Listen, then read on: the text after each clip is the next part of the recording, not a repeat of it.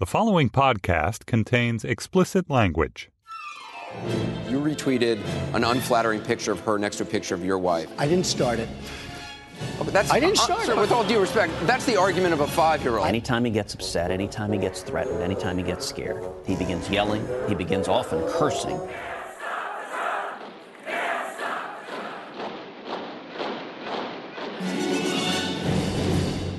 Hello and welcome to Trumpcast, the show about the man whose dad bought $3 million in poker chips to keep his son's casino afloat, Donald Trump. I'm Jacob Weisberg. So Donald Trump just shook up his campaign again. Paul Manafort, the lover of Ukrainian culture, who keeps telling Donald Trump to take it down a notch, is out. Stephen Bannon, the executive producer of Breitbart News, is in. Kellyanne Conway, a pollster who was already working for Trump, is moving up. Roger Ailes, fresh off his long stint as the creepiest man in the world, is unofficially in. Corey Lewandowski, the distinguished CNN commentator, never left. Trump's daughter Ivanka and his son-in-law Jared Kushner are gone fishing. They're off on a yacht somewhere, presumably to escape the whirling gyre of madness known as the Trump-Pence campaign. What's going on here? Is Trump actively trying to lose the election? Does he have some deep need to collect all the worst people in the world in his own office? Is his presidential campaign really just a stage in the business plan for a new right-wing cable channel? I've got a great guest to talk about that today, Gabriel Sherman of New York Magazine. I'll be back with him right after we do the tweets.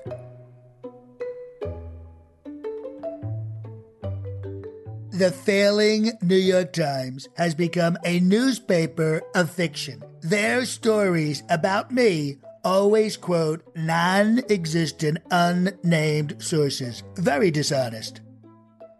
The failing New York Times talks about anonymous sources and meetings that never happened. Their reporting is fiction. The media protects Hillary. The failing New York Times, which never spoke to me, keeps saying that I'm saying to advisors that I will change. False. I am who I am. Never said it. If the disgusting and corrupt media covered me honestly and didn't put false meaning into the words I say, I would be beating Hillary by 20%. My rallies are not covered properly by the media. They never discuss the real message and never show crowd size or enthusiasm. We now have confirmation as to the one reason Crooked H wanted to be sure that nobody saw her emails. Pay for play. How can she run for prez?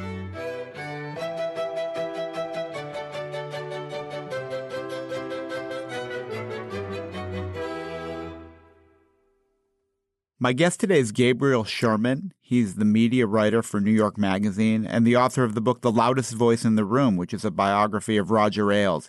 He has owned the story of Roger Ailes' demise at Fox News and the sexual harassment case against him in a way few reporters have owned any story in recent memory. He's been doing an amazing job with it, and I'm happy to have him on the show. Gabe, welcome to Trumpcast.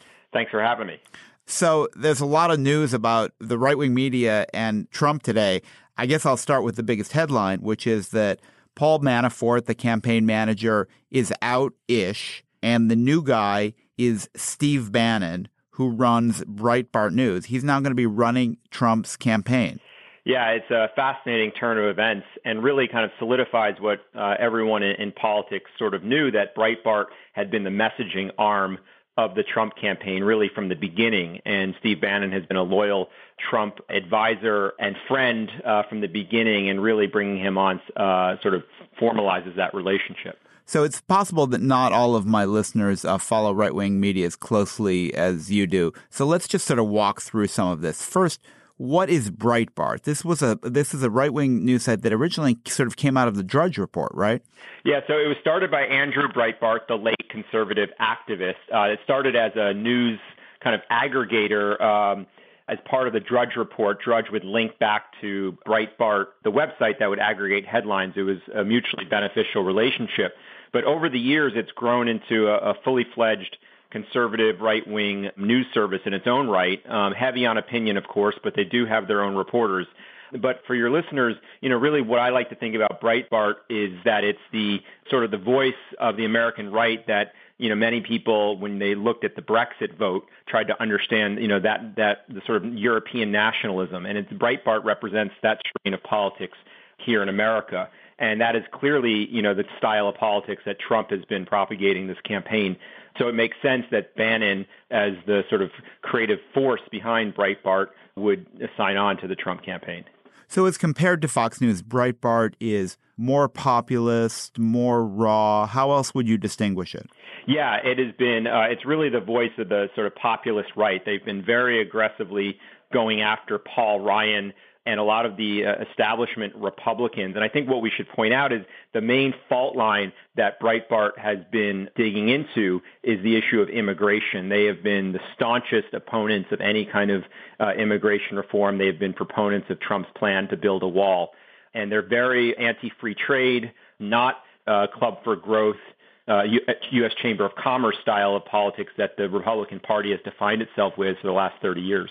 Where are they on the conspiracy spectrum? I mean, are these Obama birthers? Are these people who believe all sorts of crazy theories about, Vince Foster was murdered and that kind of thing?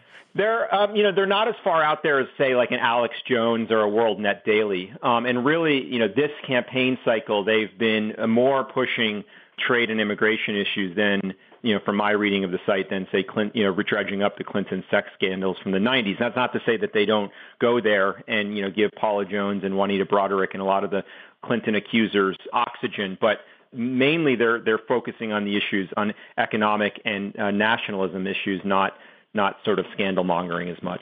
I didn't realize how much they were in the tank for Trump until this incident when Corey Lewandowski manhandled this reporter, Michelle Fields, at a rally, and Breitbart essentially took the side of Lewandowski and Trump against its own reporters, her and another reporter who ended up quitting, getting pushed out. Yeah, exactly. And that sort of brought to the fore what people had sort of been talking about, that Breitbart was, wholly in the tank for Trump. And we should point out that one of Breitbart's major investors is the conservative hedge fund mogul Robert Mercer. And the Mercers have been influential in convincing Bannon to go work for the Trump campaign and really hammering and making sure that Trump doesn't modulate his message, which was had been Paul Manafort's strategy to try to, make him more palatable to the mainstream Republican Party. And the Mercers and Bannon really want Trump to, continue his nativist message that he pushed during the primary. So who is this Steve Bannon? I've seen pictures of him. He looks like an unmade bed. Yeah, he's a fascinating character, and your listeners should go read a great profile that Josh Green did for Business Week last year of Bannon. He's a conservative activist, media executive. He worked on Wall Street earlier in his career, made a lot of money, and in recent years has been financing conservative causes and conservative media projects. We should point out that Bannon was really one of the chief financiers of the book Clinton Cash that dug into the Clinton Foundation. And he also financed a documentary. He had been one of Sarah Palin's chief benefactors after the 2008 campaign. He made a documentary about her called Undefeated, which was supposed to be the rollout of her political resurrection. It didn't work out that way. But so Bannon has been, kind of a behind-the-scenes force in this rise of populist conservatism over the last 10 years. Joshua Green, in that piece he referred to, described him as the man who runs the vast right-wing conspiracy. But he's not just anti-Clinton, right? He's played a role in bringing down John Boehner as Speaker of the House and going after various politicians on the right. Yeah, exactly. And that's what I find really fascinating is that, we can maybe get to this later in the conversation, but, Roger Ailes in many ways believes a lot of the things that Bannon and Trump do in terms of being, populist and nativist. But Ailes has been a bridge in trying to channel those populist forces to the benefit of the mainstream Republican Party. Bannon has no interest in, propping up the mainstream Republican Party as embodied by Paul Ryan and Mitt Romney. And if anything, he wants to bring it down. And that's what I find makes him so fascinating. In a certain way, admirable. I think there is, whether you agree or disagree with Bannon's politics, he is clearly not compromising his values. He's not a partisan in that he's trying to, help the Republican Party. I think he's trying to remake the Republican Party. And, his central role in the Trump campaign, means he's successful. And obviously if the poll numbers hold and he doesn't win, I think there'll be limits to that strategy. But I think Bannon is clearly representing the ascendant force on the right in the Republican Party. So yesterday's news in right-wing media and the Trump campaign was that Roger Ailes, having been pushed out of Fox News, thanks to you, is going to be advising Trump on debate prep at least, and seems like has been advising him on much more. So how does that play here? How does Ailes get along with Bannon if Bannon was running the sort of insurgent alternative to Ailes's Fox News? Yeah, that's interesting. A couple of things to look at there. I think the New York Times story, what it did was just make public a relationship that has, existed from the beginning. Trump has been in constant contact with Ailes from the moment he launched his campaign. So I don't think there's a lot new in that Ailes is taking on a bigger role in the campaign. And the Trump campaign was quick to point out that Ailes is not joining the campaign officially. He's not being paid. So I think he's, an unofficial advisor. And in terms of his relationship with Bannon, what's interesting is that they've been both competitors and allies at certain moments. When my book was coming out, Steve Bannon was in the war room that Roger Ailes had set up to smear my reputation with several other Fox News executives. And Breitbart News was one of the chief media outlets that published all these baseless attacks on me, like that I was paid by George Soros or that I was stalking Roger Ailes' family. So in that regards, Ailes and Bannon work together. But in recent years, they've been competitors because, as you mentioned, Breitbart News has, become a force on the right and in many ways is competing with Fox News. And during this campaign season, when Megyn Kelly got into her feud with Donald Trump, Breitbart News, viciously attacked Kelly and clearly took Trump's side. And that forced Ailes really to go to war with Breitbart, so that they've been, on both sides of issues in the past. And I think it makes for a complicated relationship. It's so crazy. I mean, Megyn Kelly sort of capitulated when she did that somewhat sycophantic interview with Trump. And it looked there like Ailes, somehow had come down on her. Meanwhile, she's now testifying that she was a victim of Ailes' harassment as well. I mean, it's really hard to put all the pieces together here of who's on whose side when. Yeah, there's such a swirl of agendas at play. To the special, which, bombed both in the ratings and in terms of its critical reception. I think Megyn Kelly is in the midst of a contract negotiation. Her agents at CAA, clearly want her to have a breakout contract, whether at Fox News or another network. And that special was seen as her effort to try to rebrand herself as the next Barbara Walters. And, to be Barbara Walters, you have to get the big get, as they say in the TV business. So kind of her capitulation and going to get Trump to sit down with her, I think was her effort, as I understand it, to show that she can do these major headlining interviews. But it totally backfired because she had built up some cred in the mainstream media as a journalist who was willing to ask tough questions on both sides of the aisle. And that, clearly damaged that brand. In terms of her testifying against Ailes, she really felt that as my reporting shows, after the feud with Trump, that Ailes and Fox were not quick to defend her, especially the other talent. Bill O'Reilly and Sean Hannity really took Trump's side during this primary and left Megyn Kelly pretty isolated. And I think she used this opportunity of the Paul Weiss investigation that the Murdochs launched to really, try to blow up the boys club and to tell her experience of being, subjected to Ailes' harassment 10 years ago. If you're a Murdoch at Fox News right now, you've got to look over at this alliance between Trump and Breitbart and Roger Ailes and be kind of worried, right? This is a kind of axis of people who aren't necessarily your political enemies so much as they want to take your place. Yeah, exactly. And the Murdochs, especially Rupert Murdoch, were very slow to get on board with Trump. And I would argue, I don't think they're fully have gotten on board. I mean, the Wall Street Journal excoriated Trump the other day in an editorial that sort of showed their frustration with his candidacy. I mean, Murdoch's been a vocal proponent with Michael Bloomberg and others of immigration reform. James Murdoch is a committed environmentalist. And so, you look on these whole host of issues, the Murdochs and Trump really have little in common. And then you have Breitbart and Ailes and others forming this new alliance of a populist right. And I agree with you. I think there is, the chance that the Murdochs start to say, wait a minute, this is our future competition. These aren't our friends. But Gabe, it looks a little like what's forming here is, assuming Trump does lose, is the axis of some kind of new right-wing populist entertainment news politics network. Yeah, that's certainly possible. And there's been discussion of it throughout the campaign. There's been rumors that Trump has been making noises about starting his own right-wing media company if his campaign melts down, which it looks like it is.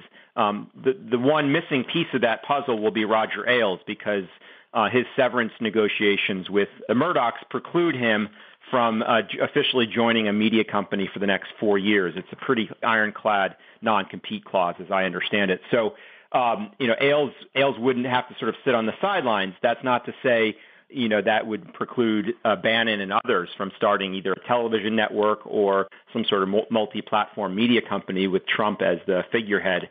So, yeah, I think we could be seeing a realignment in the conservative media for sure. So you look now at Trump's team of formal and informal political advisors. You have Steve Bannon, you have Paul Manafort, you have Roger Ailes, you have still lingering in the wings Corey Lewandowski, Roger Stone. I mean, this is like, I'll just get a pit of vipers to run my campaign. I mean, whatever. These are like the most treacherous people in the world. And you're asking them all to work together to elect Donald Trump. I mean, even for Donald Trump, that is a crazy thought. Yeah, and it's, in many ways, people have joked that he's recasting, The Apprentice, his political edition. He's picked, a half dozen advisors who, in certain ways can't stand each other and are intensely competitive, and he pits them off of each other. I mean, I've reported he's still in constant contact with Corey Lewandowski, who's been feuding with Paul Manafort and Jared Kushner, his son-in-law. And then you have Bannon in the mix, who's a rival of Roger Ailes. And then you have Roger Stone, who's just a, longtime troublemaker in every respect. And so all these guys are feuding with each other. And in a certain way, it preserves Trump's power, because at the end of the day, let's just, not mince words. He's running the campaign. I mean, he can bring on as many advisors as he wants. But the real campaign manager and visionary is Trump himself. So that preserves his power. The difference from The Apprentice is in the real campaign, when you get fired, you don't actually leave. Yeah, because he doesn't want you, he doesn't want you to say what you know. So he'll sign you to some, non-disclosure agreement and either keep you around or, continue to call on you for advice. So it's a way, keep your friends close, your enemies closer. All right, Gabe, it's great talking to you. Thanks for joining me on the show today. Thanks for having me. That's it for today's show. Trumpcast has its own poorly regarded operatives. Jason DeLeon is our producer. Steve Lichtai is the executive producer of Slate Podcasts. Andy Bowers is our chief content officer.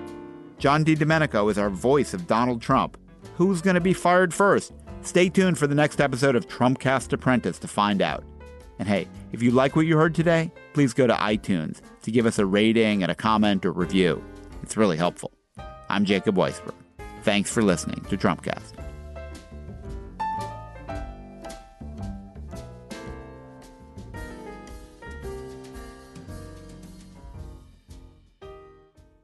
All of these media outlets can say anything they want about me, and it's not true. It's not true. And it's not nice. It's not nice. And I'm all about being nice. And I think the press should be nice. And many, many people have told me that I can get rid of the First Amendment and the Second Amendment will become the First Amendment, which it should have been in the first place. I think I'm going to do that. And that's probably going to be like day one. And I am going to put the failing New York Times out of business. Not that they need my help. They're terrible on their own. MSNBC, all of them, they're terrible. They're just absolutely terrible. But really, the New York Times, they've got to go.